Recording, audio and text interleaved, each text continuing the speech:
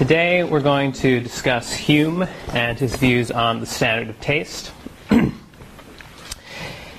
And with this lecture, it's the first lecture in which we're going to be discussing beauty at any great length.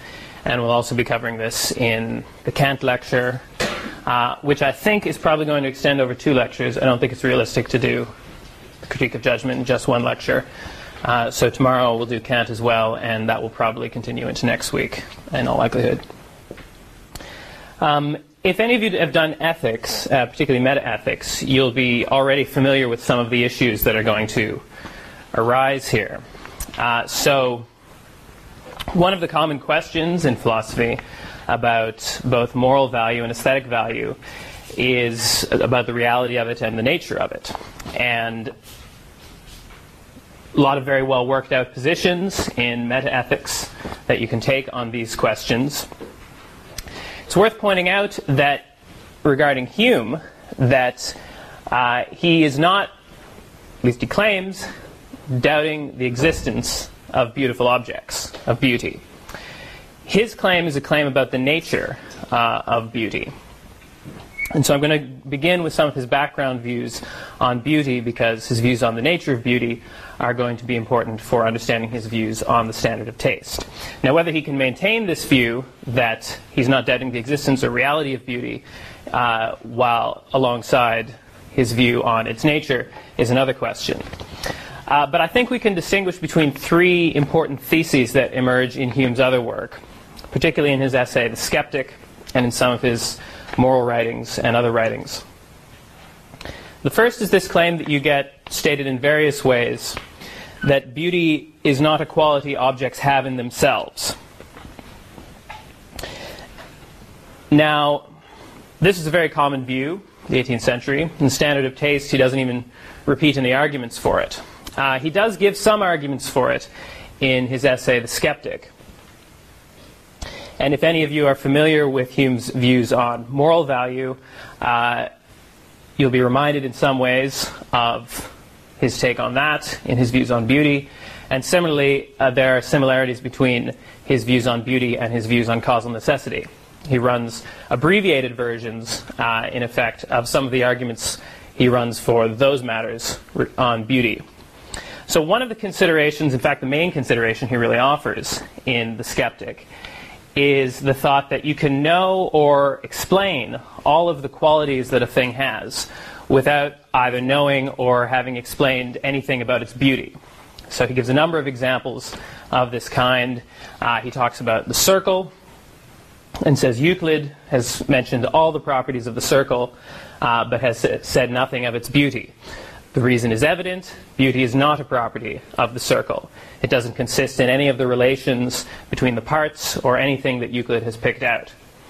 Similarly, in his inquiry concerning the principles of morals, he talks about architecture, and he mentions the architectural treatises written at that time, which talk about the kinds of relations that each of the parts of the orders of architecture have to one another.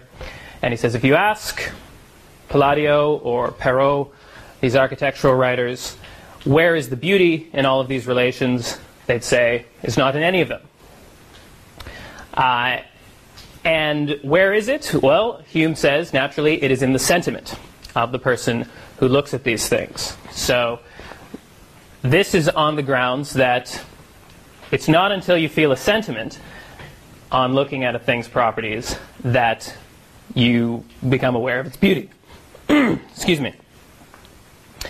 And therefore, as Hume puts it in various ways, beauty lies in the sentiment. Beauty consists in an agreeable sentiment. These are somewhat obscure ways of putting things, because taken at their word, it sounds a bit like he's saying that it's sentiments that are beautiful, not objects. But he never draws that implication out.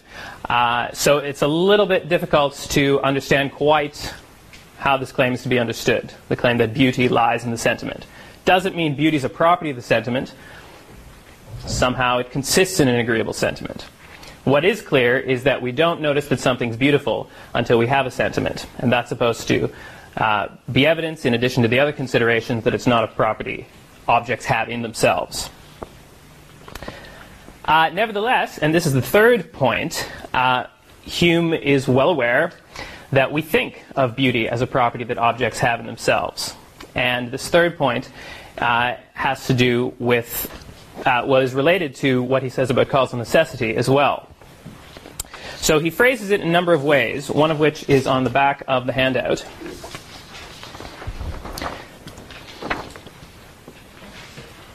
So the first quotation, and this is from the Skeptic: "Objects have absolutely no worth or value in themselves. They derive their worth merely from the passion.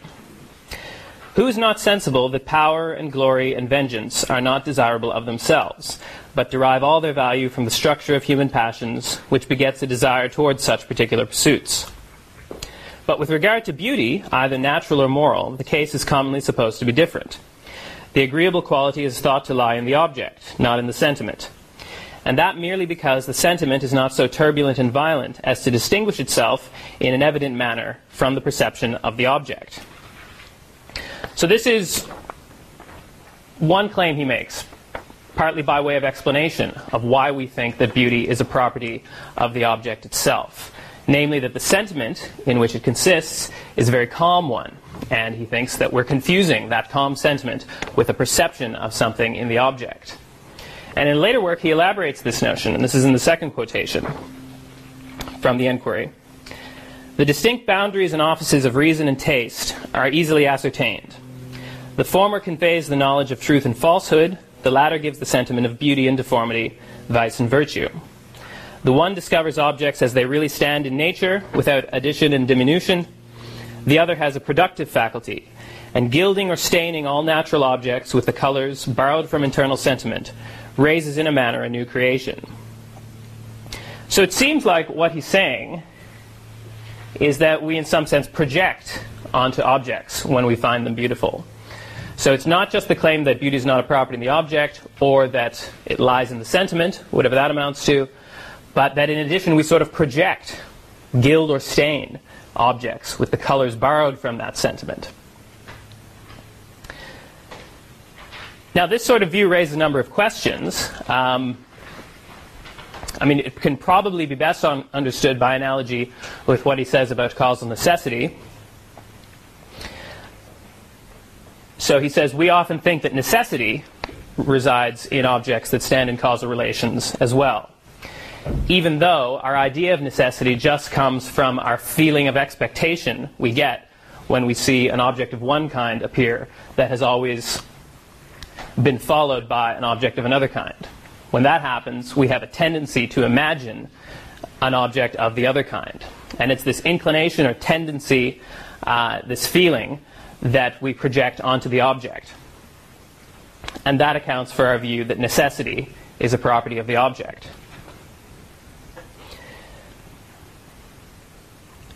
I take it that he thinks some sort of mechanism like that is at work here.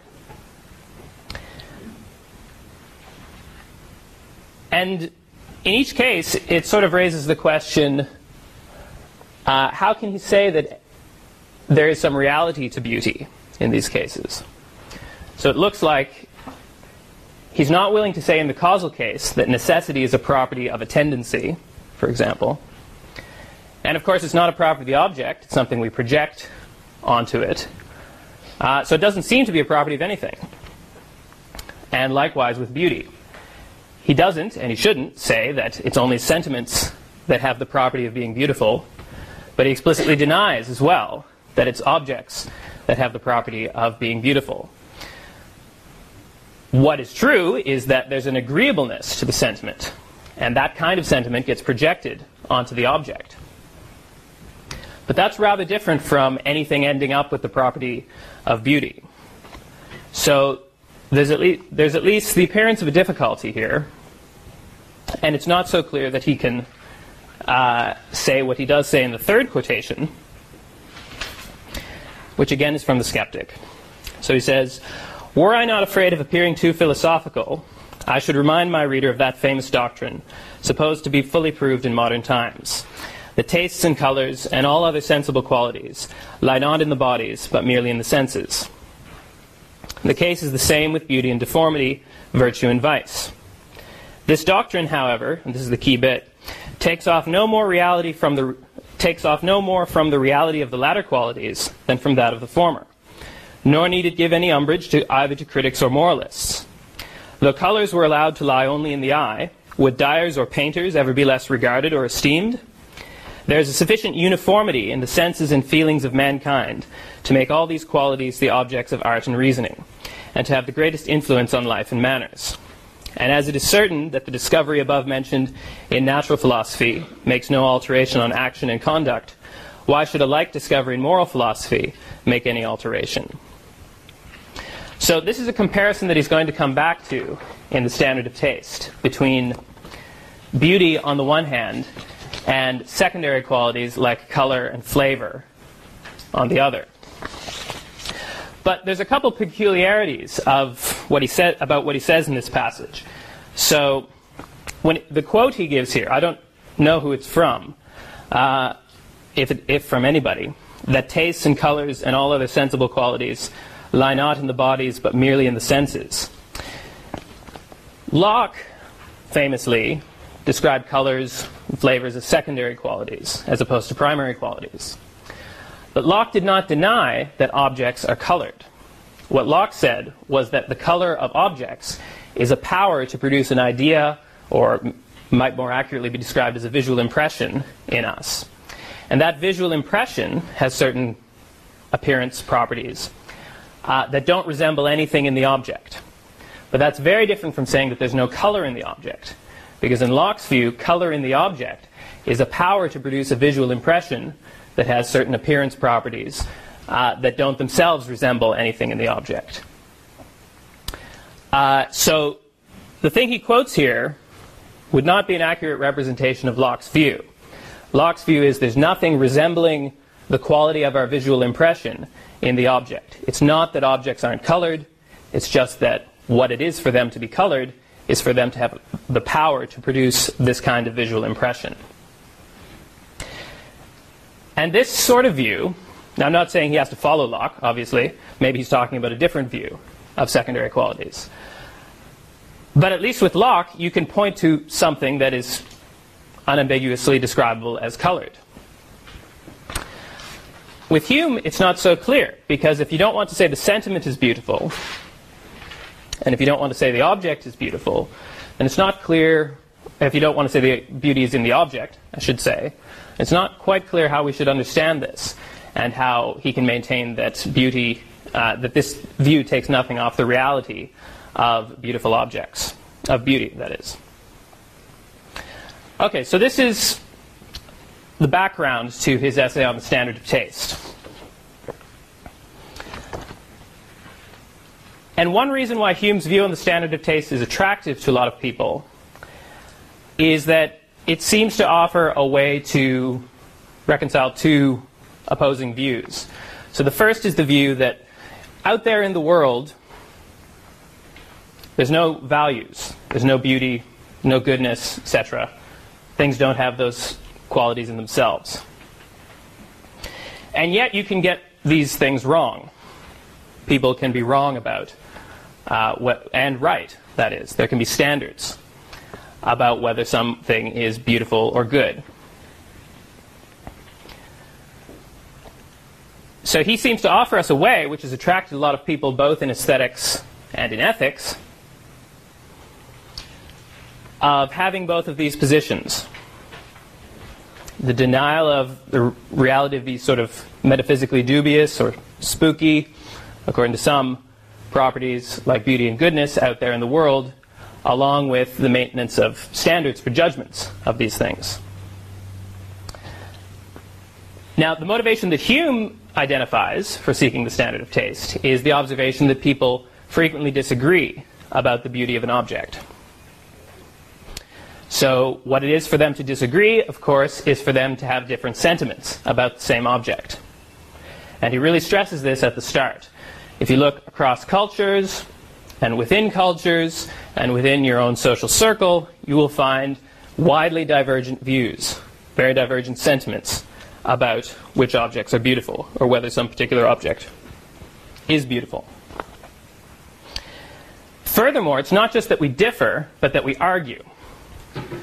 So we are inclined to condemn sentiments that disagree with our own. And this naturally makes us wonder, or at least makes the more reflective among us wonder, if there is some way of justifying our sentiment. If there's some way, some grounds for condemning sentiments that differ from our own. And this is what Hume attempts to provide. What he says a standard of taste is the following. He says, "It is a rule by which the various sentiments of men may be reconciled, at least a decision afforded, confirming one sentiment and condemning another." So ideally, it's a way of ending these disputes. At minimum, it should be a way of figuring out who's right in each of them. That's the ambition. Now, it's worth noting here that he's not saying, I'm trying to define beauty. Now, I don't mean that he wouldn't accept this as his definition of beauty, or say that this is what it is for something to be beautiful. That is at least the thing that he's going to go on to say. But it's worth noting that he wouldn't need to do that in order to get this thing, a rule enabling us to figure out who is right. All you'd need for that was some reliable detector of beauty or of a condemnable sentiment, some criterion by which you can tell that one side is wrong and the other side is right. Not something as ambitious as a definition of beauty. As again, I'm not saying this is not a definition of beauty on his view, but what he explicitly says is that it's a way of reconciling these views, a way of finding a way to condemn certain sentiments, confirm others. That can be important at certain points when we're thinking about what kinds of criticisms Hume is subject to. Okay, well, immediately having presented this possibility, he then considers an objection to the very possibility of finding a standard of taste. And he says this is an objection drawn from common sense. In fact, it's drawn from a number of philosophical considerations as well. And it's worth, when you're thinking about this objection, being aware of which parts of it Hume accepts and which parts he does not. People often read this misread this as something that Hume accepts wholesale. He accepts a lot of it, but not all of it. Now, the objection basically is that it's not possible to condemn sentiments. This rule that's supposed to enable us to do this, therefore, can't be found. And the reasons given, I think you can identify at least three in this passage. The first of which is that sentiments cannot be condemned for misrepresenting the world. So sentiments, unlike judgments, don't represent the world as being a certain way. So if you judge that the cat is on the mat, that represents the world as being a certain way. And if the cat's not on the mat, it misrepresents the world. But sentiments aren't like that. Sentiments aren't representational. So they can't misrepresent the world, and therefore they can't be condemned for misrepresenting the world. Another reason they can't be condemned is they cannot be condemned for marking a relation between the mind and the object that's not there. So although sentiments don't represent the way things are, they do mark or signal, as Hume puts it, a relation or conformity between the mind and the object. But of course, if the sentiment occurs at all, then that relation exists. And so they can't mark a relation in this way that's not actually there. And so you can't condemn them for marking a relation that's not actually there. Now, those 2 points are true of sentiments generally. Sentiments of beauty, in particular, cannot be condemned for occurring in the absence of beauty in the object. Because beauty doesn't exist in the object, as we discussed. So all sentiments of beauty occur in the absence of beauty in the object. And moreover, beauty exists in a sentiment. And so it's not a bad thing that all these sentiments of beauty occur in the absence of beauty in the object. They can't be condemned for occurring in the absence of beauty in the object. So they can't be condemned on those grounds either. So it seems like it's not possible at all to condemn sentiments. Now, as I say, Hume represents this as a sort of objection from common sense. It's the view that tastes can't be disputed about. But his reply is that it's at least as well supported by common sense to suppose that at least some sentiments can be condemned. And he argues from some famous examples here. He says anybody who would think that the minor Scottish poet John Ogilvy and the 17th century English Puritan John Bunyan were as good as Joseph Addison and John Milton, or indeed who preferred them to those guys, would have ridiculous and absurd sentiments. And that's at least as clear, he thinks, as the considerations advanced in the objection. Now, he's not denying a lot of what the objection says, as I mentioned at the start. So he agrees that sentiments can't be condemned on any of the grounds mentioned in the objection. So he's not going to go there. He even adds something. He adds that it may be that when objects are nearly equal in value and people's sentiments diverge, then we can't say that one side is right and one side is wrong. But he says it's at least clear that at least some sentiments can be condemned, like these ones. And that's at least as clear as anything presented in the objection, and so the hunt is on for a standard enabling us to do this. Now, famously, the standard, he states, is that the standard of taste is the joint verdict, and a verdict here is, again, something based on sentiment, of all critics who are free of certain obstructions. And we'll get into what those obstructions are in a moment. But that's the general shape of it, is that standard is going to be not the mere occurrence of a sentiment, but the occurrence of a sentiment in the right kinds of people. And conformity with that sentiment is, or lack of conformity with that sentiment, more to the point, is what enables sentiments to be condemned. Now, it's not exactly transparent what his argument for this view is. I think you can identify two for this general view, and then he goes on to argue in particular for what the obstructions are. But the first, I think, is what I've described on the handout as the argument from beauty's capacity to please universally. So a key premise for Hume is that beautiful objects can please anyone. They at least have the capacity to please anyone. Not that they always do, in fact, but they at least have that capacity. And he gives a number of considerations in support of this. So one is kind of quaint, but he talks about the rules of composition. So the rules by which writing can be guided. The rules, if you follow which, will enable you to write beautifully. He says these rules are just observations about what has pleased at all times and in all periods of history.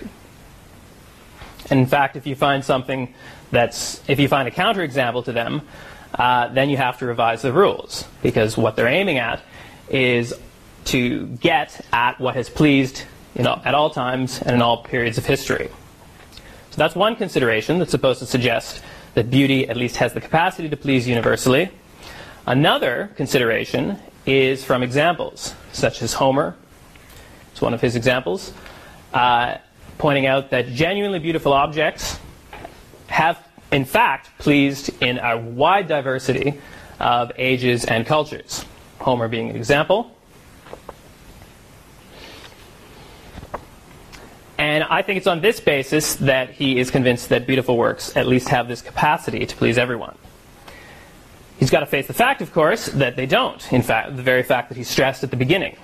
A lot of the time, genuinely beautiful objects don't please everyone who sees them. And the thought is, so his next point is to establish that many obstructions prevent beautiful works from actually actualizing this capacity. And again, he gives a number of points in favor of this. So one of them is he considers what it is that we do when we try to determine that an object is beautiful. He says we try and get into the right state of mind. We try and be calm, pay attention to the object. It seems like we have to do a lot to prepare in order to judge an object accurately. That's supposed to suggest that there's loads of possible obstructions in place, and we have to make sure that they're absent. Another reason in support of the view that there are lots of obstructions preventing beauty from pleasing everyone is based on the test of time.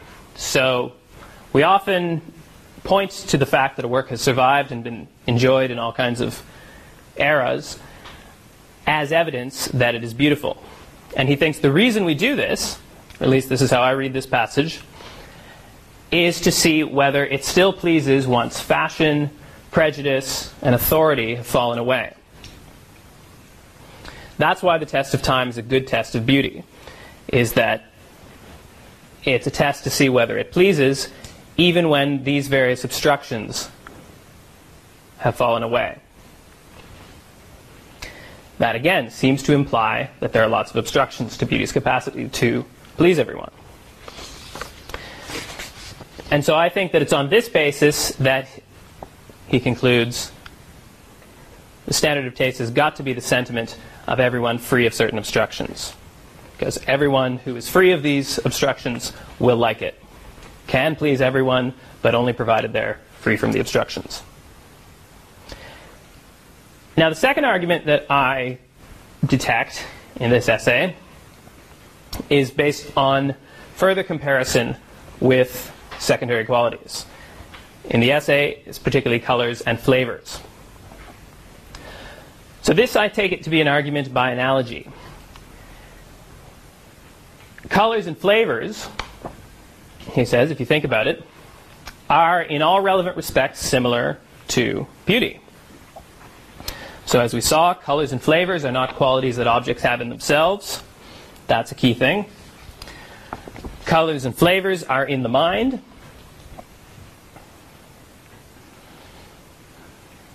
And this is particularly important, some people are not qualified to give verdicts about colors and flavors, despite the fact that they're not in the object and that they're only in the mind. Examples: someone with jaundice, not in a position to judge concerning colors. Someone with a fever, not in a position to judge concerning flavors. In these relevantly similar cases, the standard of judgment is the response of a person free of certain obstructions. So, with healthy eyes, healthy palate. And that, I take it, is supposed to support the view that the case is similar with beauty. Now, it's an interesting question how much weight he's putting on this analogy. As I say, he's not so explicit about it.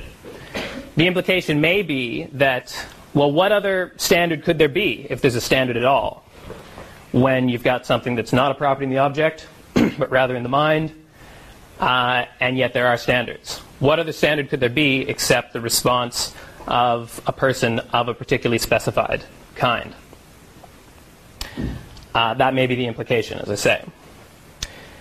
So this is the thought that that's got to be the general shape of the standard of taste.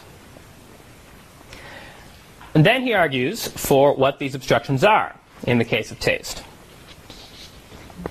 Number one, lack of what he calls delicacy. Now, delicacy appears to be the ability to detect features that are hard to detect. So subtle features of an artwork. And this is relevant, lack of delicacy is an obstruction, because beautiful works often please in virtue of hard to detect features. Now, it's interesting why he thinks this. So, again, he appeals to something that is a little bit quaint, again. So he takes it to explain why it's possible to use general principles to convince somebody that something's beautiful, when they didn't initially like it. So what he imagines is going on here is that we show a person some feature which is known to please universally. So there's a principle that says anything with this feature pleases universally, and which pleases him when it's present in a high degree. And we point out that it's present in a small degree in the work that he doesn't like. Hume thinks he's got to agree that the thing is beautiful.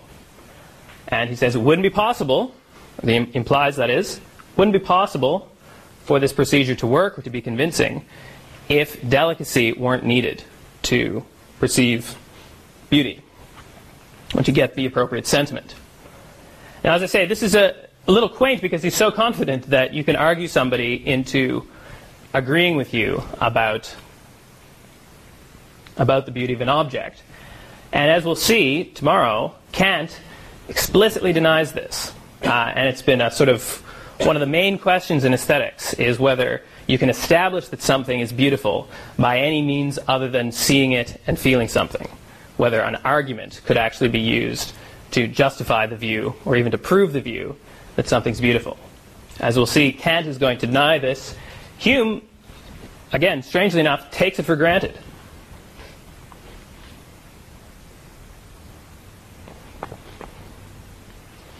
In the course of trying to show that delicacy is relevant. Next obstruction is lack of practice. So practice here has two aspects. First of all, the critic needs practice contemplating other artworks of the same kind, and as he puts it, other species of the same kind of beauty. And he says, if we don't have this, then our sentiments will be obscure and confused. We won't perceive the work's merits. We won't know what kinds of merits they are. And we won't know how great a merit each one is. All of this you can only detect if you have experience in other artworks of that kind. That's one aspect of practice, as I say. Another aspect is repeatedly perusing the work that you are attempting to judge. Because if you don't do that, he says, you may not perceive the work's merits clearly. In an interesting passage, he says, there's a flutter or hurry of thought that attends the first perusal of a work. And he says that makes the sentiment a bit obscure. So you have to look at it repeatedly to stop your thought from fluttering, I guess. But at least the thought is that you're going to be better enabled to perceive the work's merits much more clearly. And furthermore, you can make sure that the beauty is not a superficial kind. Some kinds of beauty please at the first viewing, but not at others. And again, if one of the marks of a genuinely beautiful object is that it can please at different times and ages, that's going to be quite relevant. And into the mix, he throws the consideration that practice is the best way to acquire delicacy, which is one of the, as we've established, necessary traits of a critic. So a third thing is what he describes as comparison. So if you're unable to compare a work with many others, then inferior works often seem much better than they are. Now, this is a bit similar to John Stuart Mill's discussion of higher pleasures. He says, how can you tell between two pleasures whether one is higher than another, intrinsically better than another? The only way is to ask somebody who's experienced both and ask them which they prefer. And if they all agree that A is better than B, then A is a higher pleasure than B. Very similar thing going on here in this qualification of comparison. Fourthly, prejudice is an obstruction.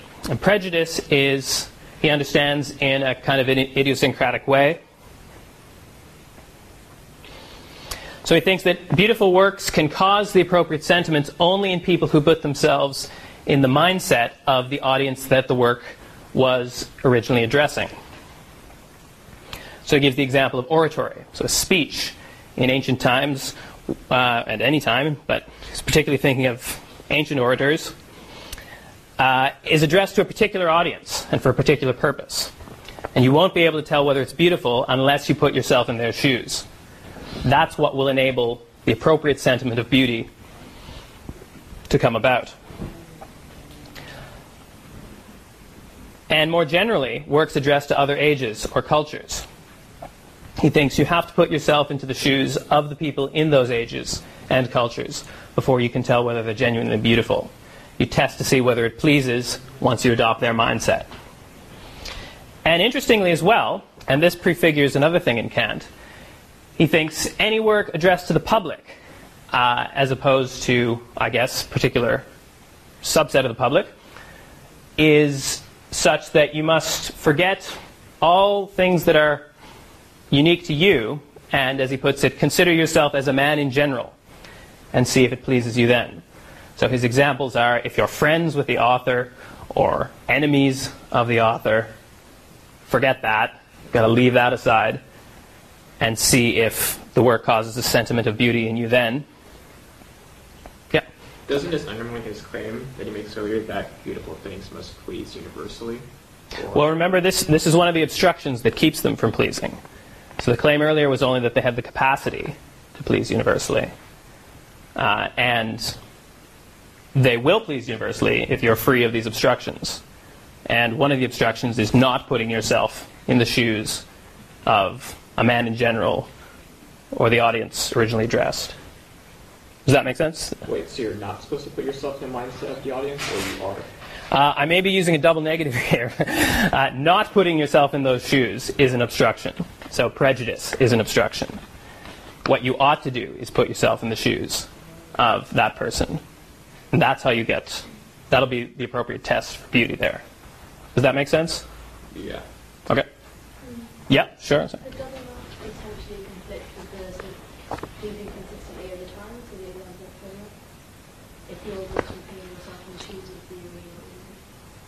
Yeah, so it would imply, along with that over time everyone can put themselves in the shoes of the original audience when you put those two claims together. But what if That's someone right. isn't consciously putting themselves in somebody's shoes? What if somebody reads Homer and just reads it rather than and still enjoys it? So he's not saying it can't please if you don't do this, but that's not the standard of taste. So the standard of taste is if it does please when you do put yourself in their shoes. The other kinds of pleasure are not really relevant to determining whether it's beautiful. Any other questions? Yeah. You mentioned that you meant to put yourself in the shoes of the intended audience. So does that mean that various works of art can be intended for a more widely public audience? For example, Homer might have written just for the world as opposed to for a specific target readership. That's a good point. I don't think it relies on the claim that no work of art is written for the world. It does rely on the claim that at least some works of art are not written for the whole world. They're written for some particular bit of it, and it's them you have to relate to in that case. So in those cases, you have to sort of put yourself in the position of the audience it's written for as opposed to around general. Yes, the audience in general in that case. He talks about the public, and he seems to have in mind, when he talks about a man in general, contemporary works, as opposed to more distant ones, like that. This view prefigures what we'll see in Kant, the view that it's about disinterested pleasure, what he's going to describe as disinterested pleasure. It's not exactly the same as this, but it's going to prove to be an extremely influential view. And the final obstruction is lack of good sense, kind of unsurprisingly. Good sense is needed to discern the pleasing relations between the parts of the work, to see how well the work is fitted for its purpose, and also to understand any reasoning the work contains. And good sense here just seems to be kind of a general intelligence here. It's also needed to free oneself from prejudice, he thinks, which is another reason why you need it. So the thought is, the standard of taste is the joint verdict of critics with these 5 characteristics: good sense, freedom from prejudice, comparison, practice, and delicacy. Now a question arises here is, how many disputes can this standard settle, or is it supposed to settle? And he raised a number of considerations that are relevant to this. So, obviously, we can only use this standard if we can identify critics who have these 5 characteristics. And he says, maybe that'll be a problem. And that would not be so good, because that would defeat the purpose of this whole project. But he says, an advantage here is that whereas questions about a thing's beauty are questions of sentiment, the question of whether a person has these characteristics is a question of fact. So we don't determine whether somebody has these characteristics by having a sentiment.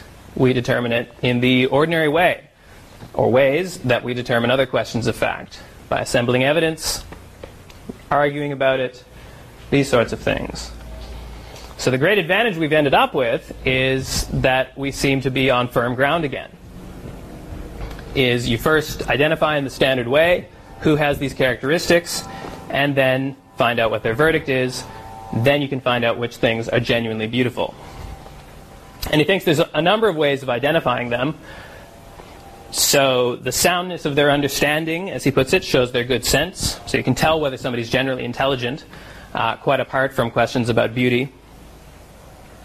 So too, if they point out some subtle features of a work that you didn't notice before and help you enjoy them, then you can tell, well, they're evidently have greater delicacy than I do.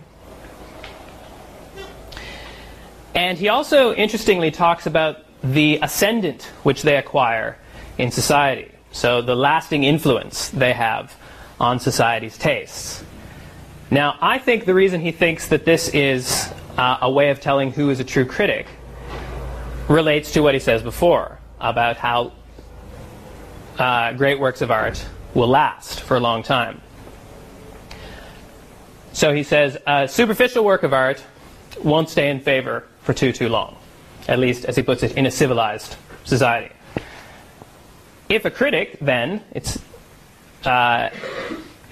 prefers certain works of art, and those preferences stay durable, we can tell, that guy was a true critic, because his preferences wouldn't have stayed in favor if he had hit on bad works of art. He's got good taste because his preferences have endured among society.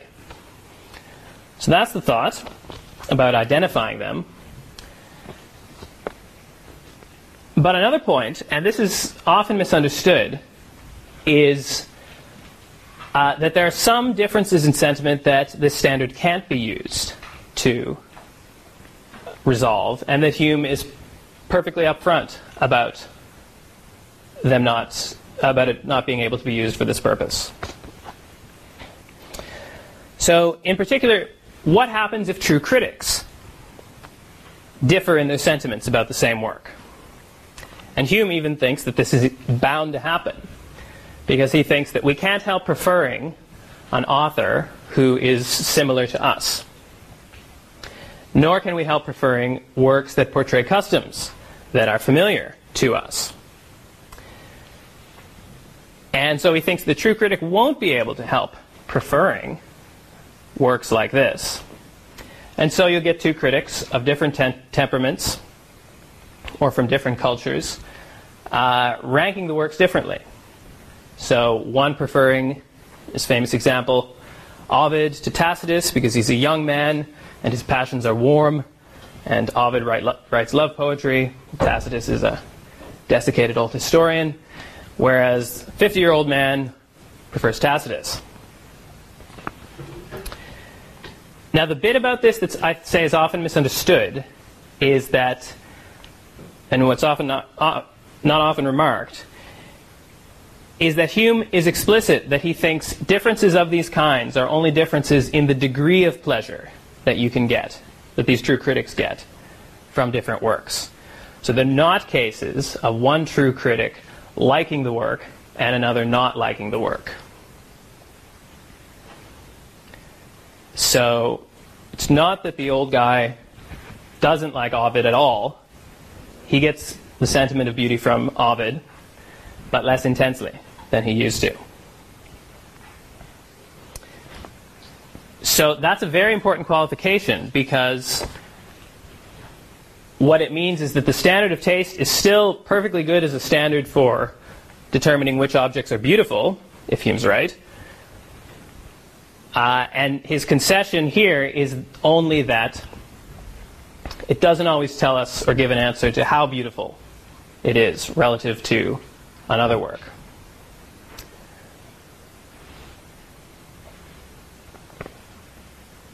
So there is no answer. There's no fact of the matter about, in this case, whether Ovid is better than Tacitus or vice versa.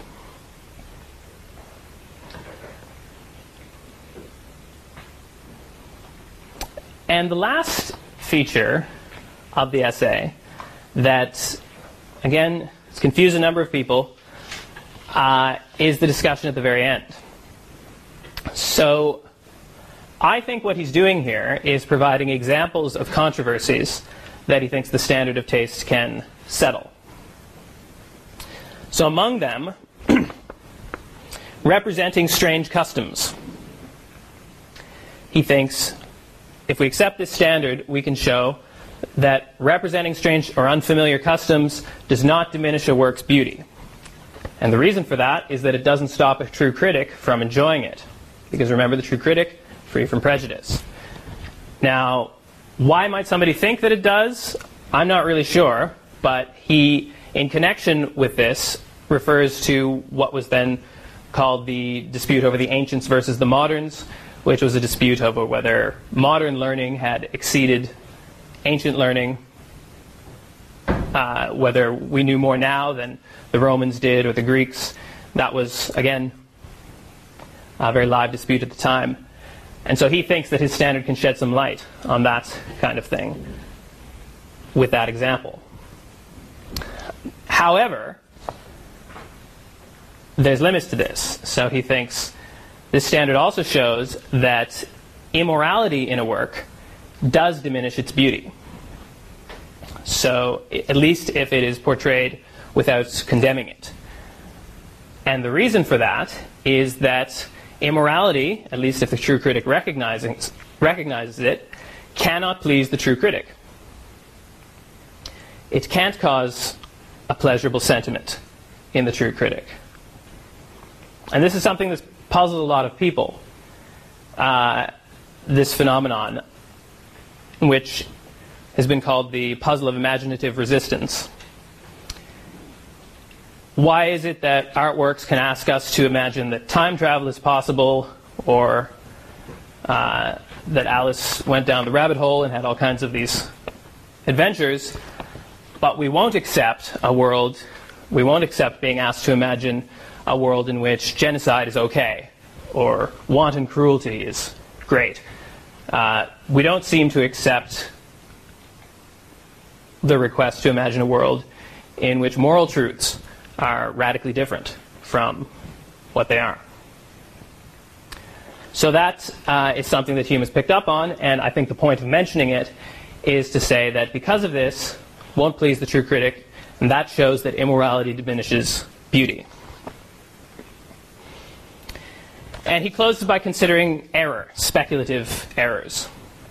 So he thinks errors, for example, in religion, with certain striking exceptions, don't diminish a work's beauty, because everybody makes mistakes in religion and in philosophy, and it's not hard for a true critic to put himself in the shoes of somebody who's made those mistakes. So those mistakes don't diminish, don't prevent them from feeling pleasure. With the one exception of superstition. He thinks superstition is a particularly ridiculous or galling type of error that the true critic won't be able to put himself into the mindset of, or won't be able to get over. And I think he closes by saying how ridiculous it is that Boccaccio thanks God and the ladies for protecting him, offering them their protection. That sort of thing, he thinks, the true critic just won't be able to get over. All right, so those are, I think, the main points that he makes here. In the little time we have left, I'd like to mention just a few of the objections that have often been raised to this. One obvious objection is, how does he know, and what kind of evidence has he given us, that beautiful objects will please everybody with these 5 characteristics?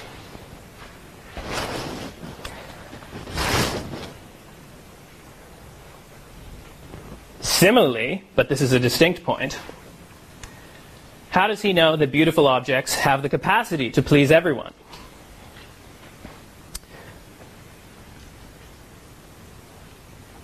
Is that an empirical claim supported by experience? Or is it part of what it is to be beautiful, that it has the capacity to please everyone? As we'll see tomorrow, Kant thinks that it's the latter, that it's not an empirical claim that beautiful works have the capacity to please everyone. It's just part of what it is for something to be beautiful, that it has this capacity. Nothing could count as beautiful if it didn't have this capacity. So that raised an interesting question. How does Hume conceive of this claim?